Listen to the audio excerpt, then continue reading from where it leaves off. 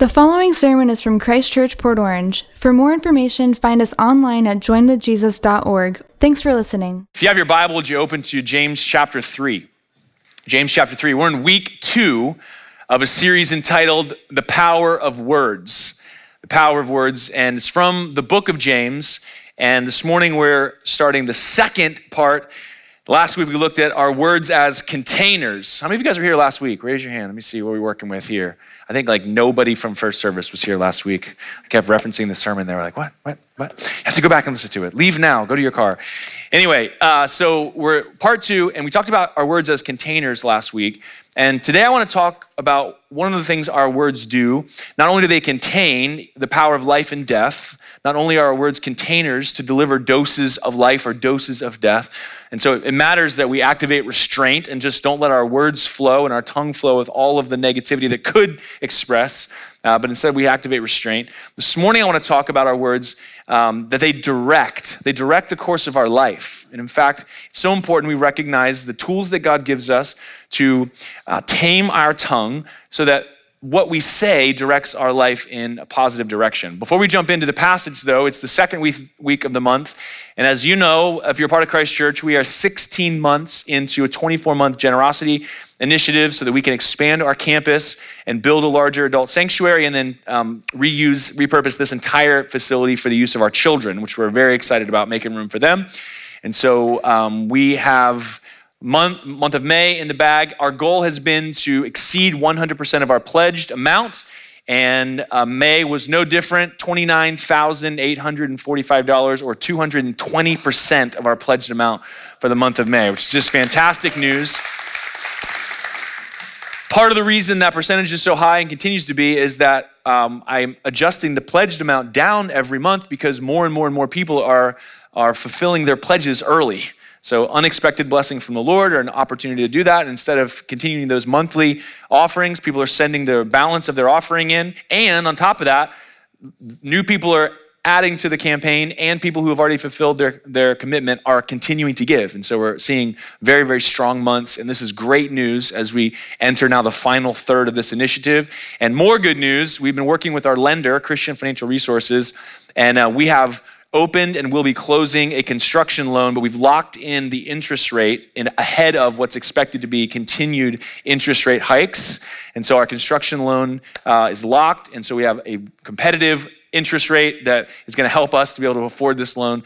It's amazing when loans get big how much that interest rate matters. And so they were gracious enough to say, let's go ahead and close this early so we can get this good rate, as they knew it was going to go up. And so that's great news. We're working with our lawyer and our contractor to finalize the details of our contract, and then we'll go into drawings and permitting and keep you guys posted, but all good stuff. And so we celebrate that. And thank you for your continued generosity, not only to the initiative, but to the general fund of Christ Church, so we can fulfill our mission and ministries and also support our ministry partners. So thank you. All right, James chapter 3. You guys ready? You guys awake? You need some more coffee? Here we go, James chapter 3.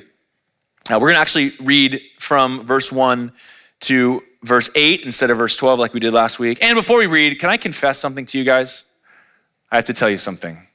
So several years ago, I heard a preacher was preaching on lying. And so he challenged his audience the previous week to go home and read Mark 17. And then he opened his lying sermon asking people how many people read Mark 17. And for the people who raised their hand, he said, "Liar, there is no Mark 17. And I just got a kick out of that. And so I decided I was going to pull that on everybody in this series. And so last week I told everybody in all 3 services to go home and read all 6 chapters of James. And my plan was this morning to ask you how many of you read all 6 chapters, only to bust you and humiliate you publicly, which is something I always enjoyed doing and I've done less and less of as I've been walking with Christ and in Christian ministry. And I didn't really think about this. And this week, the Holy Spirit really cranked down hardcore in my heart and was just saying, you are mean and petty, and that's a bullying thing to do, and that is making fun of people, and it will embarrass them, and that is not what you're supposed to be doing. And so I'm here to confess to you that there are 5 chapters of James, and I'm not going to humiliate anybody publicly, or at least attempt to. And that was indeed my plan. And so I confess, please forgive me. And this is what happens when you decide to be a preacher. God has full access to humiliate you publicly. So I still think you should read James in its entirety repeatedly, and I think it'll open your eyes to some parts of this series that we're going to be in from chapter 3. So let's read verses 1 to 8 of chapter 3, and then we'll pray. It starts comically. Not many of you should become teachers, my brothers and sisters, for you know that we who teach will be judged with greater strictness. For we all stumble in many ways, and if anyone does not stumble in what he says, he is a perfect man, able also to bridle his whole body. If we put bits into the mouths of horses so that they obey us, we guide their whole bodies as well. Look at the ships also, though they're so large and are driven by so strong winds, they are guided by a very small rudder wherever the will of the pilot directs. So also the tongue is a small member, yet it boasts of great things. How great a forest is set ablaze by such a small fire. And the tongue is a fire, a world of unrighteousness. The tongue is set among our members, staining the whole body, setting on fire, look at this phrase, the entire course of life, and set on fire by hell.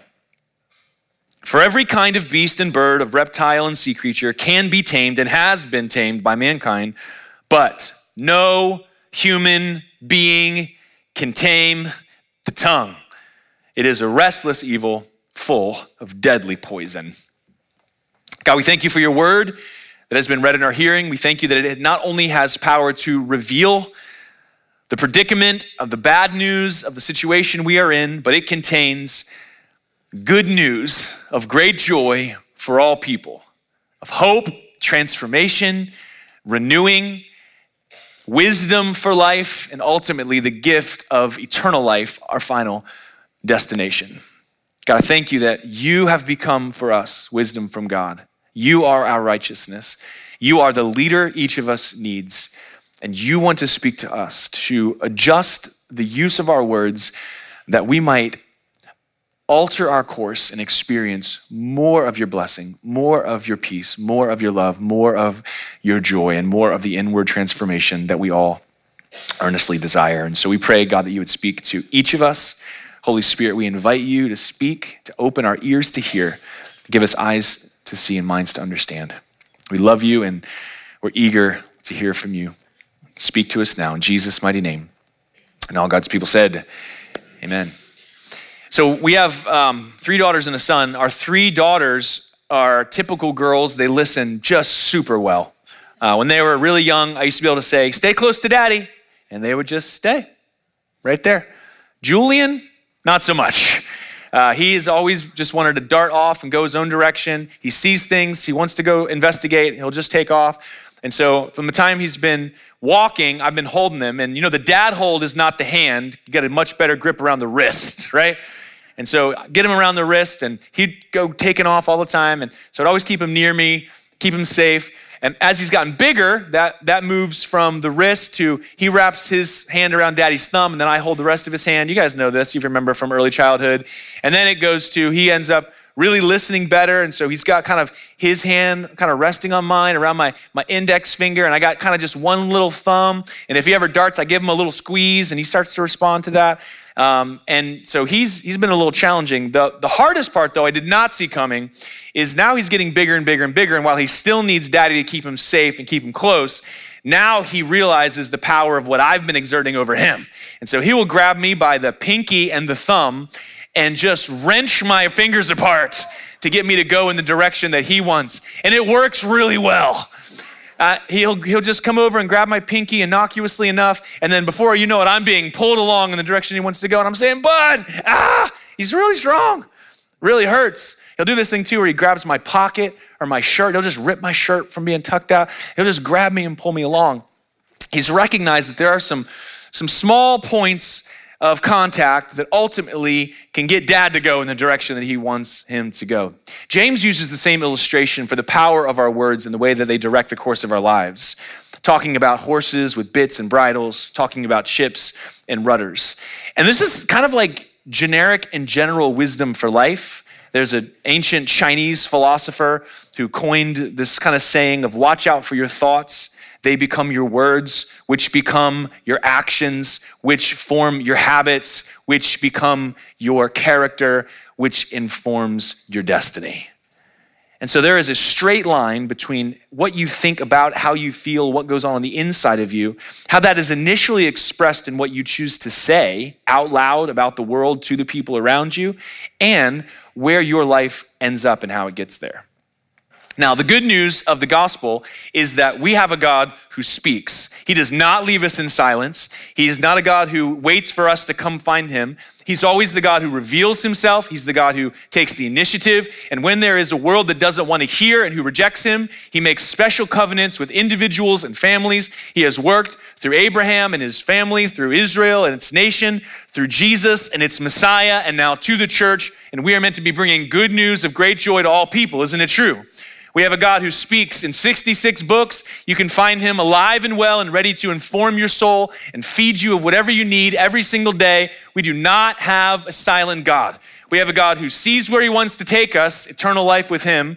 He knows the route he wants to bring you that's going to be your highest good and the highest good for the world, your revelation and understanding of who he is. He wants to do powerful things in you and through you and for you every day. And he has become for us a good shepherd if we will listen to his voice and follow. Isn't it true? And so while it's true that our own tongues can, in fact, direct the course of our life when disconnected from God's life-giving spirit and the leadership of the Lord Jesus, it is more true that those of us who have bowed the knee and invited the Holy Spirit in and have submitted ourselves to God and every day turn to his word to be informed, we find our thoughts changed, our beliefs changed, our words changed, our actions reformed, our characters being developed after the image of Christ, and ultimately God leads us in the destiny that he has in store for us. Do you see this? And so there really isn't a lot of pressure on us to get where God wants to take us. However, it is very easy for us, not recognizing the power of words, to haphazardly be working against the power and activity and movement of God that he wants to do in our hearts, by believing untrue things, maybe words spoken us over us, maybe fears that we have that give way to belief systems, maybe a worldview that's based less in God's revelation and more in the world's empty philosophy.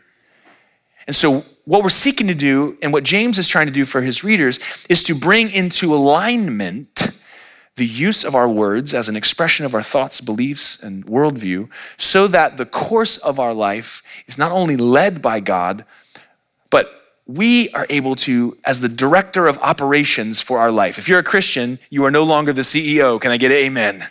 You said, I am sinking this corporation and we need a new boss. And you brought Jesus in and he sits at the end of the boardroom table, but you are still the director of operations, aren't you? And so James is saying, consider what your tongue does to alter the course and direction of your life. Last week, we looked at our words as containers. We talked about Tupperware and Amazon packages and how we're always delivering either in large or small doses, life or death. Constructive communication or destructive communication. There is no neutral communication. And so I was admonishing all of us, myself included, to activate restraint, to shut up a little bit, to put a filter on. How many of you guys hashtag no filter? Raise your hand. I got it too. Logorrhea, we call it. Just keeps coming. And so we want to say, let's say less, let's talk less, let's contain our mouth, our tongue, so that we recognize that what we are delivering is more often life than death. And so we want to activate restraint. We also have to recognize the reality that James also shows to us that our words do in fact direct the course of our lives. And so in addition to restraint, it's also incumbent upon us to activate purpose, and not only to shut up, but also to speak up. And I know that's a little bit of an irony, but this is what James is drawing our attention to. Now, I think this is more important than ever for people in our generation. I think if you rewind the tape 100 years, the world people were still the same, the world still had the same problems, but there wasn't as much noise. Can we just stop to recognize how just incessant the noise level is. We have streaming content coming from every screen in the house, every speaker, every billboard, everywhere we turn, every advertisement. There is a worldview and an appeal and a thought system and a belief, assumptions that are being fed to you that we don't even think about, that we're imbibing and taking in and connecting with, and they're feeding off of those old insecurities and wounds and fears, seeking to manipulate us, and they do not stop, do they? I mean, I'm playing little video games with my daughters that they've downloaded to my phone, and even in the middle of these free games, you have to watch an ad. And the ads are messaging them and influencing them to turn them into their own product and to sell them to somebody else. It is insane to me, the amount of noise. We have so much going on all the time.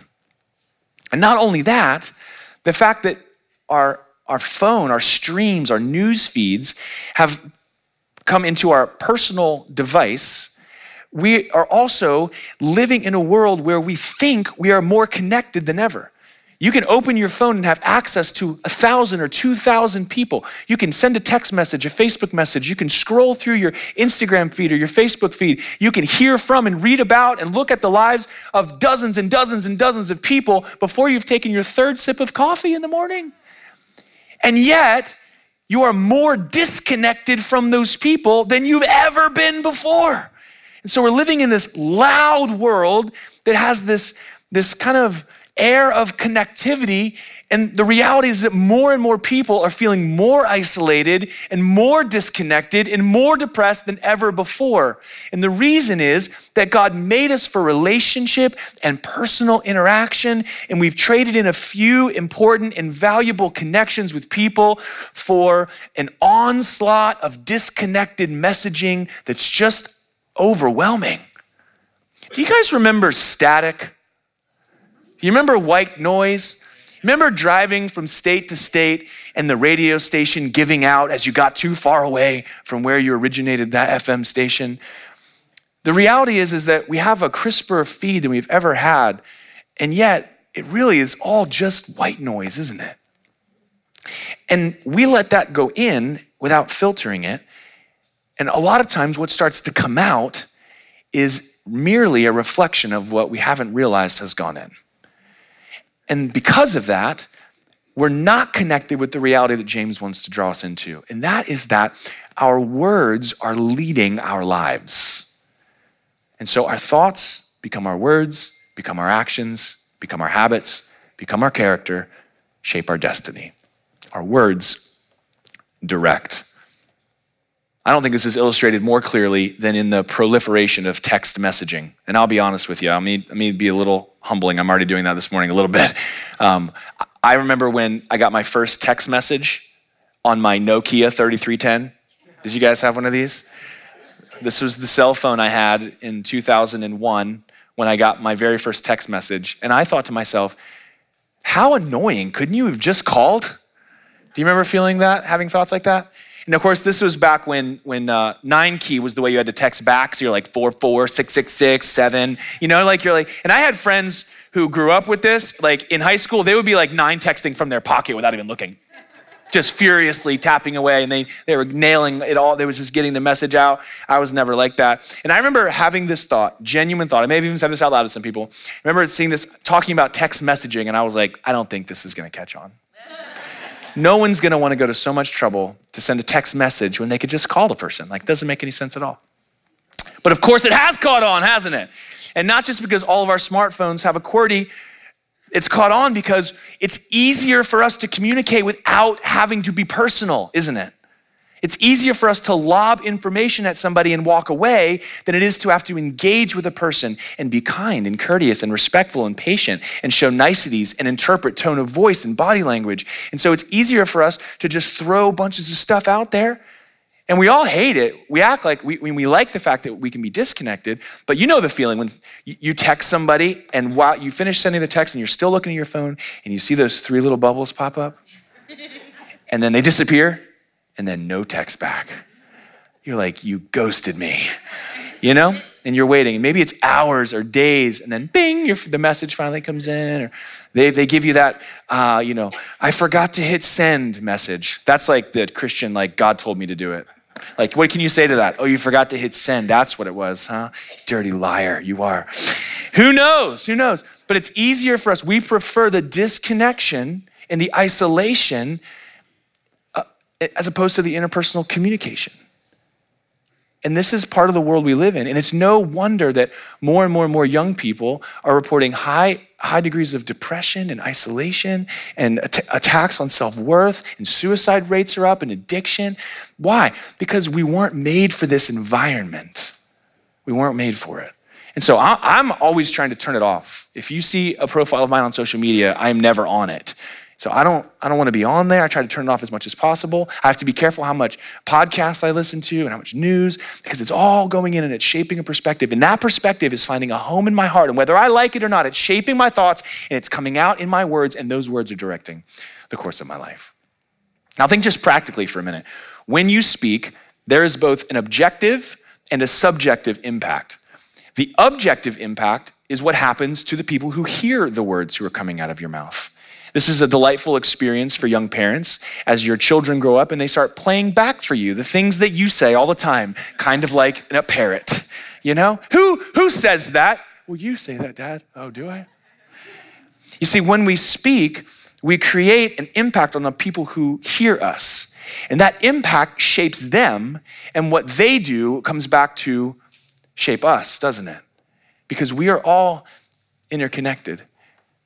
And so there is an objective impact. Tiffany's really good about this. So our son, Julian, I mentioned already, he's 5 years old. He has a lot of energy he needs to dispel every single day. And so you have a day where it's raining all day, or by the time he can get outside, it's pouring and he's stuck in the house. By bedtime, he is running around like a banshee. He is screaming and hollering and everything's a game and it's super, super loud. And sometimes he'll just go kind of berserk. Like you're like, where did that come from? And so we started doing this thing where we'd say, Julian's being crazy. He's being crazy. And Tiffany will stop us because what she observed is that when we say Julian's being crazy, he decides, oh, I am crazy. And he gets attention when he's crazy. And so he's crazier. And he decides that he is crazy, and so he acts crazy. And then the talking about it actually increases the frequency and the intensity of his crazy. Do you see how this works? And so she's like, whoa, we're not gonna say he's crazy. Julian didn't get enough energy out. Let's go walk around the block, or let's run around the dining room table 27 times, or whatever it is. We're gonna find a solution that's based in action, not in identity. Do you see that? The words we say have an impact on the people around us, an objective impact. The same can be true for a subjective impact. Consider your own words as an expression of your own beliefs. We do this thing where we say words that express something we think, even if we haven't thought it through or held up to God's word. We kind of just think it and we say it, and even ourselves saying it reinforces the thing we thought in the first place.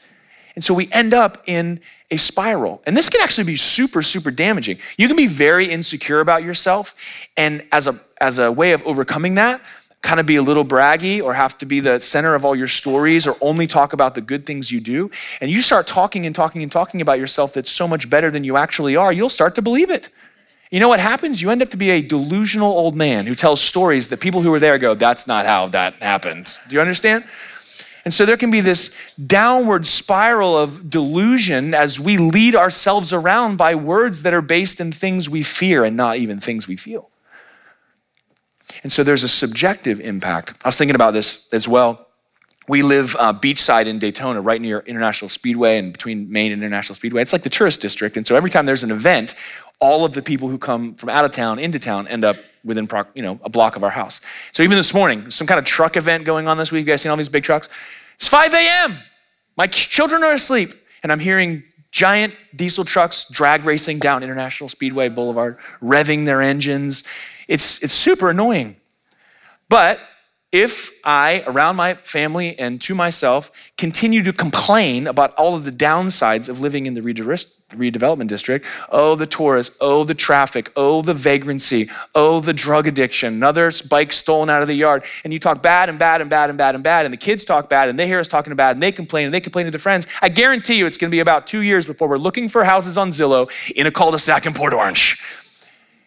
However, if we continue to celebrate the fact that we're a 3-minute walk from the ocean, that a sunrise is available every single day, access granted, that we can sit on our front porch and in the middle of July experience the sea breeze in any direction, that we have instant access to the beach in the summertime when the parking fills up and people are stuck in traffic trying to get to the sand, we just walk down there, stick our chair in the sand, right? There's all these benefits to living where we live. And like anybody else, there's a negative side, a positive side. But as you talk about one or the other, you are leading yourself in a way that's going to shape how you feel and then what you do and ultimately where you end up. Do you see this? Okay, I don't want to belabor that. But here's the good news. While these realities are kind of generic for everyone, if you're an ancient Chinese philosopher and you've recognized this reality, it's just part of the human experience. And James is recognizing it and drawing our attention to it. He's bringing us to the end of the road, which is no human being can tame the tongue, which means you're effectively hopeless. This is why some monks have decided to take a vow of silence. I'm just going to say nothing, because that's better than anything, because something will get me into trouble. But last week we talked about activating restraint, shutting up a little bit. This morning I want to talk about activating purpose and speaking up a little bit. Because the reality is that the transformation that needed to happen has happened. The heart that used to lead us astray as it expressed itself in words of despondency, depression, anger, malice, and slander has been replaced with a heart that has faith in God, that speaks life and faith and joy and hope for the future. And so we are not fighting against the current of our own hearts only. We are working with the power of God at work within us by the Holy Spirit, and we are aligning our words and our thoughts with His thoughts and His words, and when that happens, it's a recipe for success. And so we have great news. Yes, you cannot tame the tongue, but you have the power of the Holy Spirit, and He can change your thoughts. And as a man thinketh, so does he go. And so we want to not put all the pressure on us to take control of our tongue. We want to go to God to let His word influence our thoughts so that what comes out of us is life and leads to life. And maybe you haven't had this experience yet. And the same is true. I mean, the transformation happens just as I said it. Look at Paul, the way he writes in Romans 10, 8-10. He says, the word is near you, the word being the gospel, the good news, the fact that man was hopelessly lost, but God became man so that He might become for us what we could not be. And in exchange for Him, we become the righteousness of God. He bears our reproach and burden, dies in our place on the cross, is victorious over death, sin, and the grave, conquers the evil one, sets people free, and gives us a new heart. We become the children of God. We are joined with Jesus in death, raised to new life, and now we are inhabited by the Holy Spirit and emissaries of God, ministers and mediators, a nation of priests, and this is why we are here. And so we have 100% access to God 24/7. We have the work of God on the inside of us and on the outside of us. We have access in prayer. We have a mind to understand God's word, and He's preserved for us the scriptures. And so we have what we need, the word, and this word is near you, in your mouth and in your heart. That is the word of faith that we proclaim. Because if you confess with your mouth that Jesus is Lord, you are the boss, I am not. I cannot be in charge, I need you. And believe in your heart that God raised Him from the dead, you will be saved. For with the heart one believes and is justified, and with the mouth one confesses and is saved. And so this begins with you taking God at His word, letting that truth come in, believing it in your heart by faith, and then speaking it out. And that first act of obedience to God, of confession, to say, Jesus, you are Lord, I am not. That is when the power begins. And now we look to God to lead us. And this means we have access to power that the rest of the world doesn't have. You know, I listen to a lot of podcasts, therapeutic podcasts, lots about psychology, and affirmations is a really big thing right now. So many people are being instructed in affirmations. I thought this was kind of something we tried and got over. You guys remember Stuart Smalley? I am good enough, I am smart enough, and doggone it, people like me. You know, you look at yourself in the mirror and you say these things, and it's a little silly, but there's actually like scientific, sociological evidence to suggest that doing this every day, you actually start to convince yourself it's true. And whether you're delusional or not, your inner self feels better and it actually improves your outcomes. And it's because of this reality. Now this isn't gonna lead you to eternal life. This may improve your Tuesday. I don't know.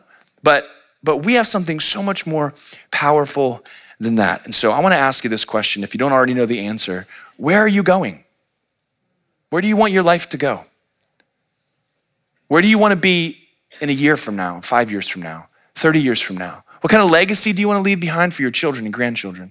Where do you want to spend eternity?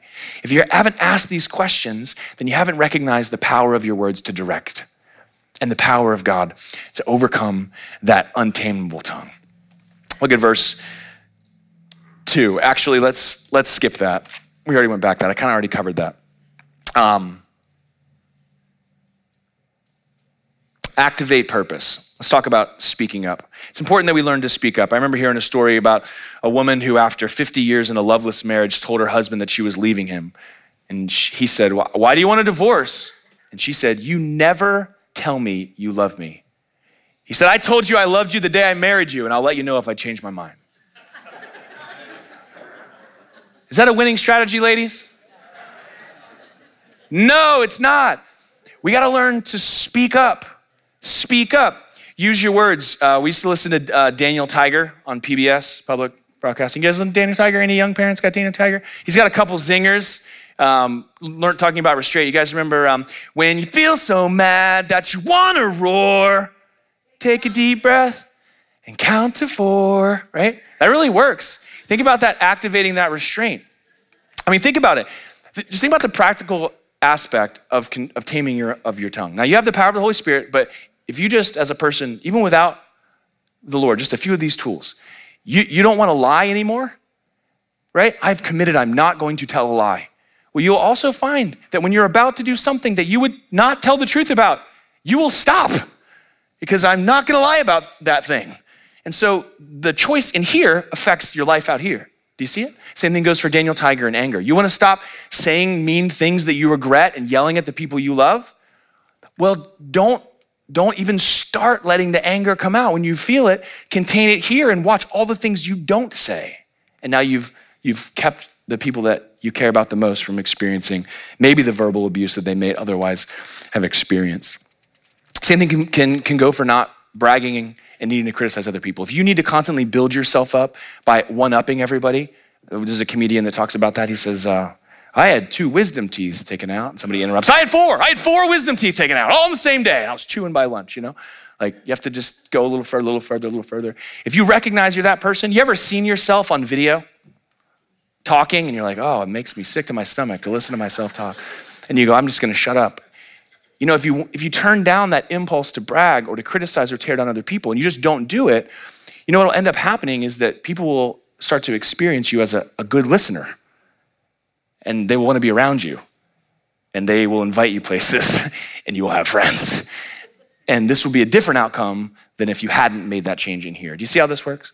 And so it's practical and for everybody, but we have something bigger and stronger and more powerful. Let me close here with Ephesians 4:29.